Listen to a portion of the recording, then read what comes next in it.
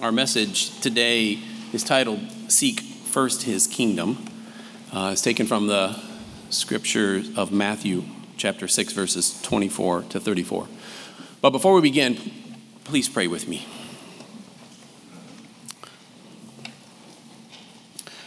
Father, we thank you for this time to gather today. We thank you, Father, for the words of Scripture and the light they shine into the darkness. We thank you, Father, that you called us in our sinfulness and saved us out of our sinfulness, Father. Open our eyes to see and our ears to hear the words of Jesus today. I pray these words be faithful to Scripture and exalting of you, our Lord. May your name be forever praised and glorified. In Jesus' name, amen. So I'd invite you to read along in the Bible today, book of Matthew, chapter 6, verses 24 to 34, as I read our passage. No one can serve two masters, for either he will hate the one and love the other, or he will be devoted to the one and despise the other. You cannot serve God and money. Therefore I tell you, do not be anxious about your life, what you will eat or what you will drink, nor about your body, what you will put on it. Is not life more than food, and the body more than clothing? Look at the birds of the air. They neither sow nor reap nor gather into barns, and yet your heavenly Father feeds them. Are you not of more value than they? And which of you, by being anxious, can add a single hour to his span of life? And why are you anxious about clothing? Consider the lilies of the field, how they grow. They neither toil nor spin. Yet I tell you, even Solomon in all his glory was not arrayed like one of these. But if God so clothes the grass of the field, which today is alive and tomorrow is thrown into the oven, will he not much more clothe you, O you of little faith? Therefore do not be anxious, saying, what shall we eat? Or what shall we drink? Or what shall we wear? For the Gentiles seek after all these things, and your heavenly Father knows that you need them all. But seek first the kingdom of God and his righteousness, and all these things will be added to you. Therefore, do not be anxious about tomorrow, for tomorrow will be anxious for itself. Sufficient for the day is its own trouble. That is the word of the Lord. I don't know about you, but I am a worrier. Well, not always, more often than I'd like to admit.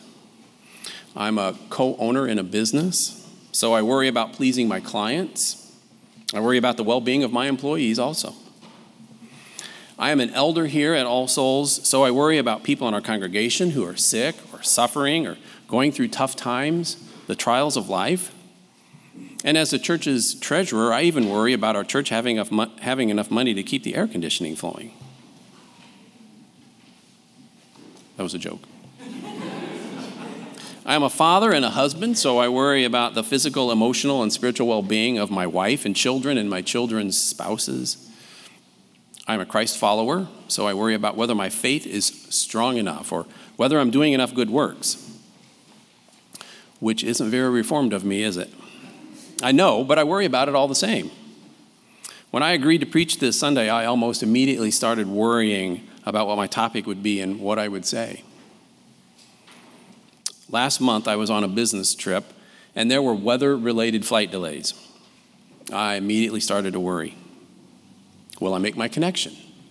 Will I make it home today? Will I be able to rent a car and drive home? How late will it be when I get home? Will I encounter traffic? Will there not be any rental cars and I have to stay overnight at a hotel? And all these thoughts came to me in the blink of an eye. In hindsight, the amount of mental energy, that is, worry and anxiety I felt for about 2 hours makes me wonder who I trust, God or my own works and my ability to control life. Sure, I did pray about the situation, but I also worried. In hindsight, I'd rather I had prayed and then enjoyed a good book.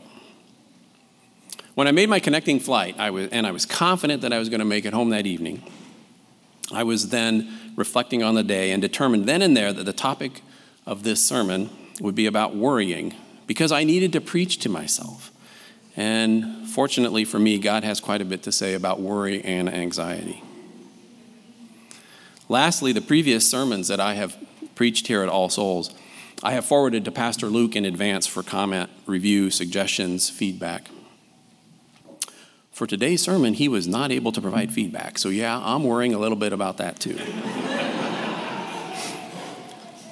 So before getting into the text, I do want to give credit to James Montgomery Boyce's expositional commentary on the Sermon on the Mount. In fact, his 3 points that you will find in the bulletin are very close to what I'm going to be using here. So the outline that you will find in the bulletin about seeking first his kingdom. The first point is, you cannot serve both God and worry. That is not a typo. When we worry, we overlook God's care for his creation. And number 3, only when we put God first can we be sure of anything. So let's dig into point number 1. You cannot serve both God and worry. You can easily find books and online articles about how anxious our culture has become. But all that anxiety we hear about really isn't a new phenomenon. Worry and anxiety were part of the culture of Jesus' day and frankly, since the fall of mankind. Sure, there are different challenges today and different things that people worried about in Jesus' day, but many are the same that we still deal with today. Over 2,000 years ago, around 300 BC, a Greek philosopher, Epicurus, espoused the belief that the best way to relieve your anxiety was to practice indulgence. His philosophy, known as Epicureanism, was, and I'm paraphrasing, don't worry about tomorrow because you don't know what tomorrow will bring. Therefore, eat, drink, and be merry so you'll feel better. Devotion to pleasure and comfort. This philosophy was present in Jesus' day, and I think we would all agree it's descriptive of our society today as well. Around that same time, there was also the philosophy of the Stoics. They practiced apathy. Their philosophy was, do not worry about tomorrow. In fact, don't even think about tomorrow, and don't devote any of your feelings or energy about tomorrow, because if you don't feel, if you unplug, disconnect, you won't worry. Both of these philosophies put the self clearly in the driver's seat. In Epicureanism and Stoicism, we are our own master. As you might imagine, Jesus had a different idea about how to handle worry. He wanted his followers to serve God as their only master. But he also knew how easy it was for us as sinful humans to slip into idolatry and serve other masters. He knew worry, anxiety, self-preservation could easily become a harsh taskmaster. So he told his followers plainly, do not have divided loyalties.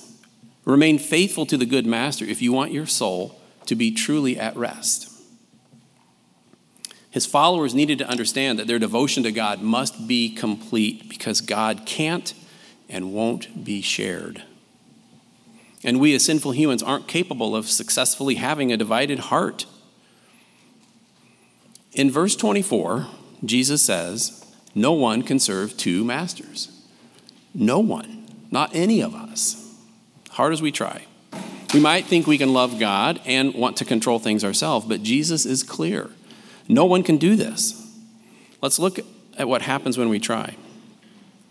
Continuing in verse 24, Jesus said, we will hate the one and love the other, or we will be devoted to one and despise the other.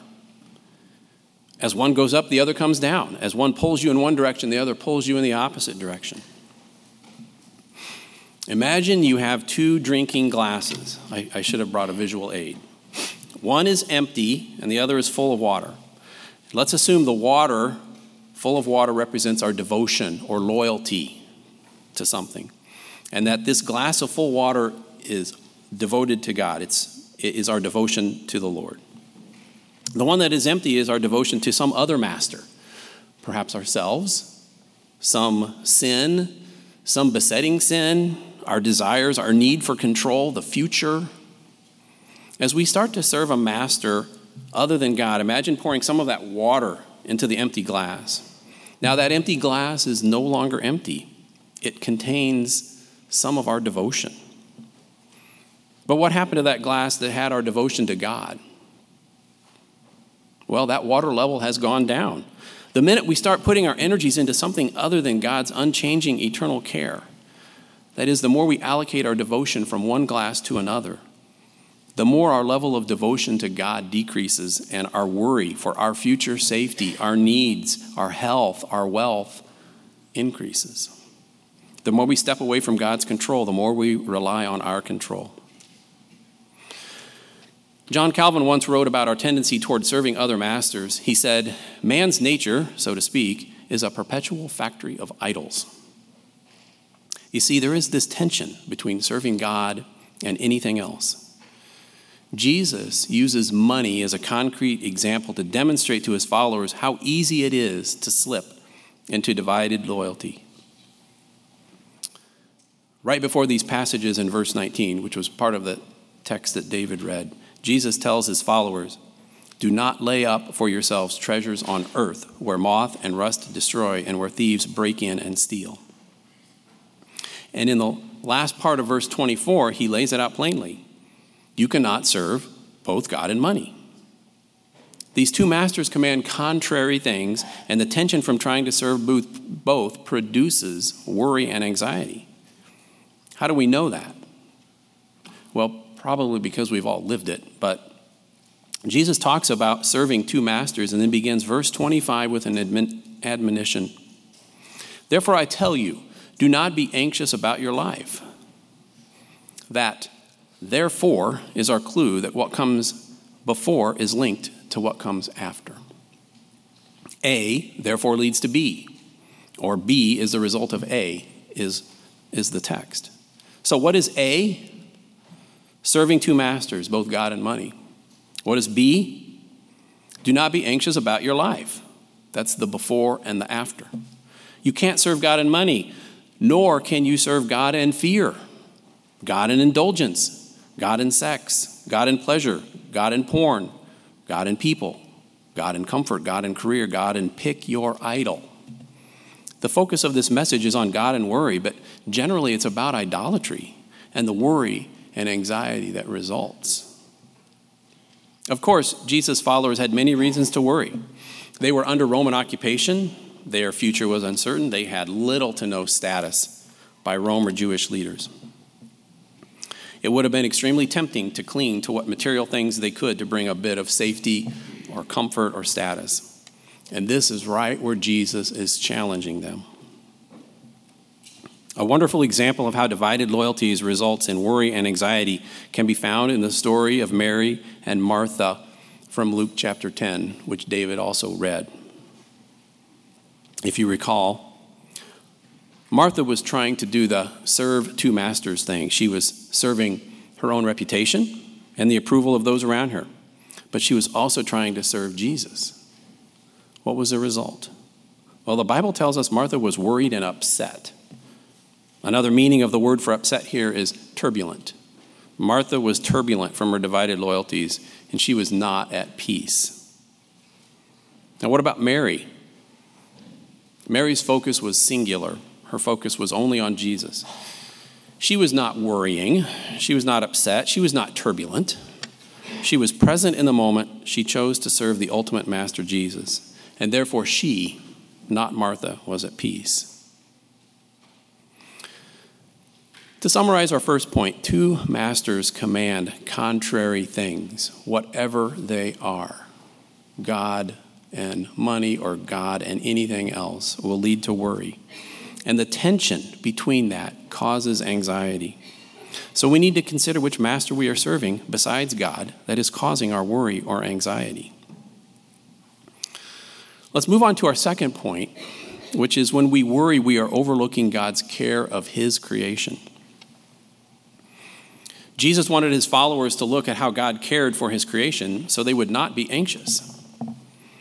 Being in occupied Rome, it was easy to get anxious about many things, food being just one of them. But Jesus reminded his followers to examine God's care of the animals he created. In verse 26, Jesus says, "Look at the birds." The word look here means examine or study. Look at how they go about doing their daily gathering of food and water. They don't store away in barns. They're not building wealth.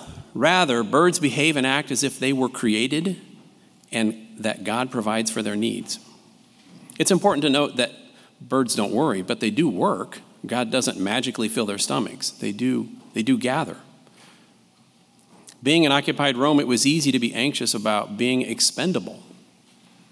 Jesus reminded his followers of God's providence over their own life, and in verse 27 says, consider your lifespan, the lifespan that God gave you. He then asks his followers if they knew of someone that by worrying or fretting was able to add an iota of an extra block of time to his or her life. Of course, the answer was no.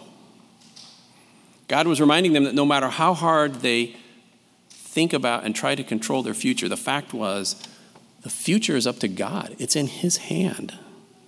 He is sovereign. God wanted them to focus on that.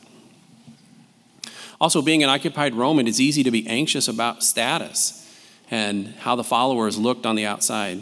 And Jesus reminded them how beautiful God made the flowers. Ellicott's Bible commentary makes some observations about life in Roman-occupied Israel during Jesus' time and points out that Jesus' words would land hard with the Israelites because clothing was extremely important in that culture. What they wore determined their status and could even elevate someone. In verse 28, Jesus says, look at the lilies. Really look. Look at how beautiful they are. And they did nothing on their own to make themselves beautiful. They were beautiful because God made them that way. The fields likely had wider purple flowers, the same colors that royalty wore at the time. And Jesus says in verse 29, they looked more splendid than Solomon was in all his glory. The beauty was also fleeting. And in verse 30, Jesus reminds his followers of the fleeting nature of beauty by telling them that these gorgeous lilies and grasses of the fields would become dry and in a few weeks would dry out and get thrown into the ovens and used to bake bread. Jesus isn't saying that we shouldn't plan or save or give any thought to our lives or for food or clothing. As individuals or families, we need to take care of ourselves and those under our care. Other parts of Scripture explicitly state similar themes. For example, Ephesians 4:28 says, let the thief no longer steal, but rather let him labor, doing honest work with his own hands, so that he may have something to share with anyone in need. And in 1 Timothy 5:8, Paul instructs us to care for one another by saying, but if anyone does not provide for his relatives, and especially for members of his household, he has denied the faith and is worse than an unbeliever. So we need to plan and prepare for meals and the events of life. In fact, we are obligated to provide for those under our care. But there's a fine line, and we must remember that planning and taking care of things under our stewardship is much different than letting those things rule over us as harsh taskmasters, which is essentially serving them. And when that happens, we are provoked to worry and anxiety. So to summarize our second point, and to put it quite bluntly, to serve God, we must trust God. If we're worrying, we're not fully trusting God to care for us, his children. In essence, when we worry, we are doubting God's ability to care. Because the truth is, our Father cared so much and loved so much that he sent his only Son to die for us. How much more can God care for us than that? He gave his all. He gave everything. He lived a perfect life, yet suffered in our place. He deserved the death. We deserved the death he died, and he was disparaged for our sake. He was sacrificed that we might enjoy life everlasting because he defeated sin and death. He now mediates on our behalf with the Father, and then he sent his Spirit to be our helper, who convicts us of our sin and transforms us into the image of Christ. So if he has done all of that, and he has, and then he tells us, do not worry, well, I think he means what he says. We shouldn't worry. So remember when you begin to worry that our Father cares for us. He loves us. He knows us by name, and he knows what's best for us. Serving something other than God will lead to worry and anxiety, and he commands us not to do it. So the question is, what or who else do we serve besides God? Which brings me to the third point. Only when we put God first can we be sure of anything. The world makes sense when God is first and foremost in our lives. Serving two masters makes us worry. Having divided loyalties makes us anxious. Relying on ourselves for our material and physical needs will make us nervous. Planning and plotting out our futures rather than being grateful for the day, even grateful for the moment, will cause us to feel turbulent and restless, like Martha. So what does God want us to do instead of these things? Well, in verse 33, Jesus tells us exactly what to do. Seek first the kingdom of God and his righteousness. We are to put God at the head of our lives. Don't seek first our own understandings. Don't seek first our own comfort and welfare.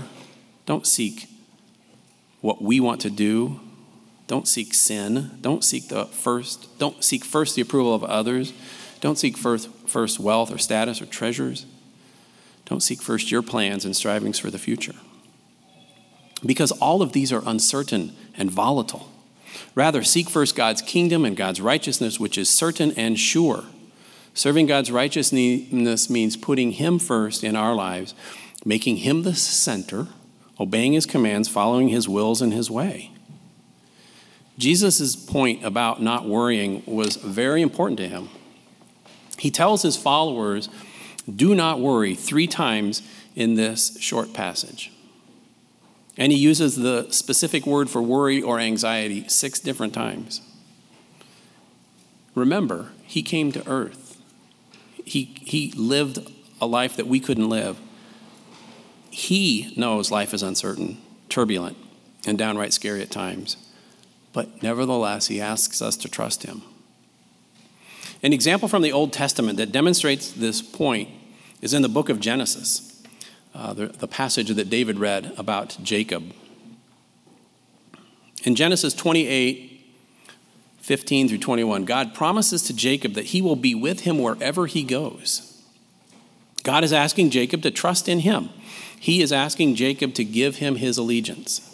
And in verse 16, God tells Jacob in a dream, behold, I am with you and will keep you wherever you go, and I will bring you back to this land, for I will not leave you until I have done what I have promised you. Jacob was in awe of that dream, felt like he was in the middle of a holy place, and in verse 18, Scripture says he set up an altar, pours oil on it, and gives the place a name. So God has just promised to take care of Jacob, to fulfill the promises to Abraham and Isaac. Just 5 verses earlier, he had said that. And in verse 20, Jacob then makes a vow saying, if God will be with me, and if he will keep me in the way that I go, and if he will give me bread to eat and clothing to wear, so that I come again to my father's house, then the Lord shall be my God. I find it fascinating that Jacob's trust faltered so very quickly. But then I look at my own life. It didn't take Jacob long to start pouring some of that water of devotion from one glass to another and turn the tables and say, if you do these things, Lord, then you shall be my God. An interesting note about this passage is what Jacob is worrying about. His bread to eat, his clothing to wear, and his life. The exact 3 things that Jesus was teaching on the Sermon on the Mount. Jesus was most likely pointing his followers back to this passage in the Old Testament stories. The Israelites would have been very familiar with them. And he was pointing out Jacob's so very quick lack of faith to remind them how quickly Jacob began to worry and that God was faithful to Jacob, that God is trustworthy. The fact that they were there with Jesus and hearing the Sermon on the Mount was testimony that God is trustworthy. The 10 Commandments are clear from the beginning that we are not to have divided loyalties. The first commandment states, you shall have no other gods before me. The Westminster Shorter Catechism makes it clear from the beginning where our devotion should lie. The first question is, what is the chief end of man? And the answer is, you can probably all say this, but in your head, man's chief end is to glorify God and to enjoy him forever. We can't fully glorify God if we're glorifying something else. Augustine wrote in his Confessions about the rest that comes from seeking God's kingdom first. You have made us for yourself, O Lord, and our heart is restless until it rests in you. We were created to adore our Creator. We were created to put God first. He knows that's what we need. He knows that's what's best for us. Making God our sole master puts us back into correct alignment in life. If we are created to know God and serve God as our master, then the only ultimately successful course in life is to trust God, which means seek first his kingdom. Put things in the right order of perspective. Seek the eternal things. Seek the kingdom of God and his righteousness and his righteous ways, and all these physical things that you worry about will be put into perspective.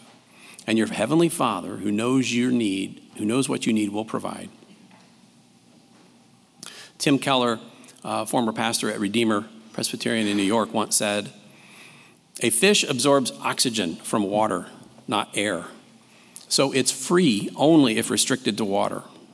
If freed from water and put on grass, its freedom to move or live is destroyed. Freedom isn't the absence of restrictions. It's finding the right restrictions. What is water to a human being? Or what is the human equivalent of water? Well, it's loving God. Or in the words of this passage, it's seeking first the kingdom of God and his righteousness."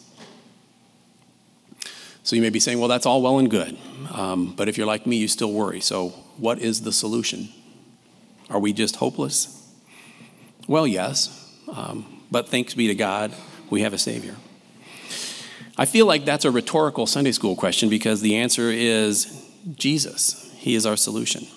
He suffered and died for our sake so that we have eternal life. He has paid our penalty. We can rejoice in this free gift of salvation to all who call upon the name of the Lord.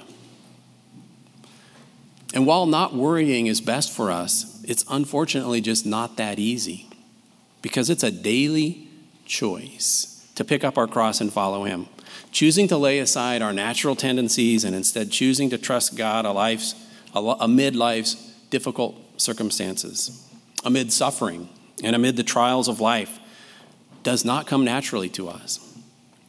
Jesus tells us to consider the cost. Well, as his followers, we have all declared that he is our Lord. And if he is our Lord, he commands our allegiance. By recognizing that all the promises that Christ makes in his Sermon on the Mount are for Christians, they are for us, we can take comfort knowing that God promises to care for us. He showers us with new mercies every morning. So in the midst of our worry, remember that he cares. We are precious in his sight. We also need to do all we can to learn about God's nature and his care of us. In Matthew 11, 28 through 30, Jesus says, "Come to me, all who labor and are heavy laden, and I will give you rest. Take my yoke upon you and learn from me, for I am gentle and lowly in heart, and you will find rest for your souls. For my yoke is easy and my burden is light." As Christians, we should be desiring to learn as much as we can about our Lord, as this will help us to grow strong in our faith and help us to be able to rest our anxious spirits by relying on our Lord. We need to know him and understand the grace he offers to us, his children. It also helps if we create a habit of turning first to God when we feel worry or anxiety approaching. Ideally, our reactions could become a learned response, kind of like a reflex. Like an athlete training his or her body, we need to train or discipline ourselves.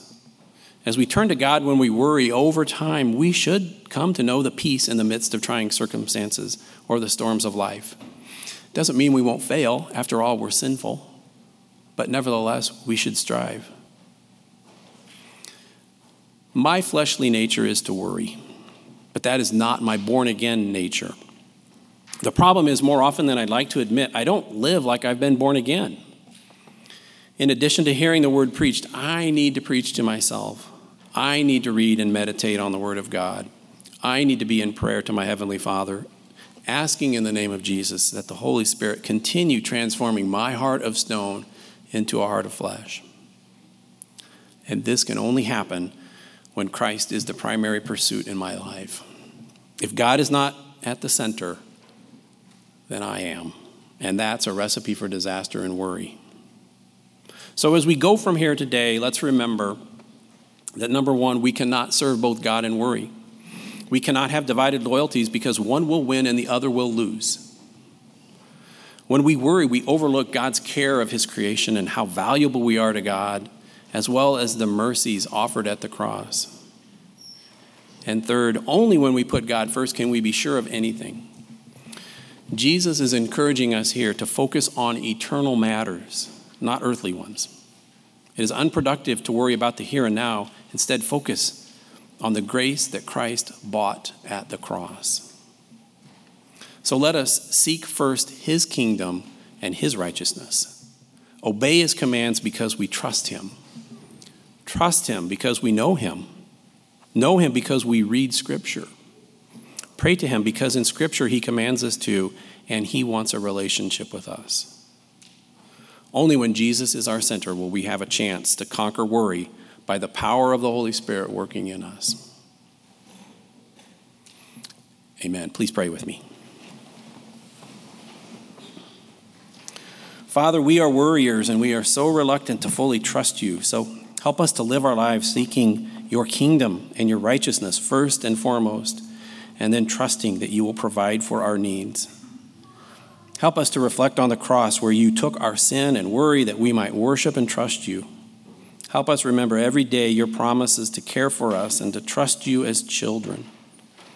We thank you for the work of Christ and the promises of Scriptures, and we pray in Jesus' name. Amen.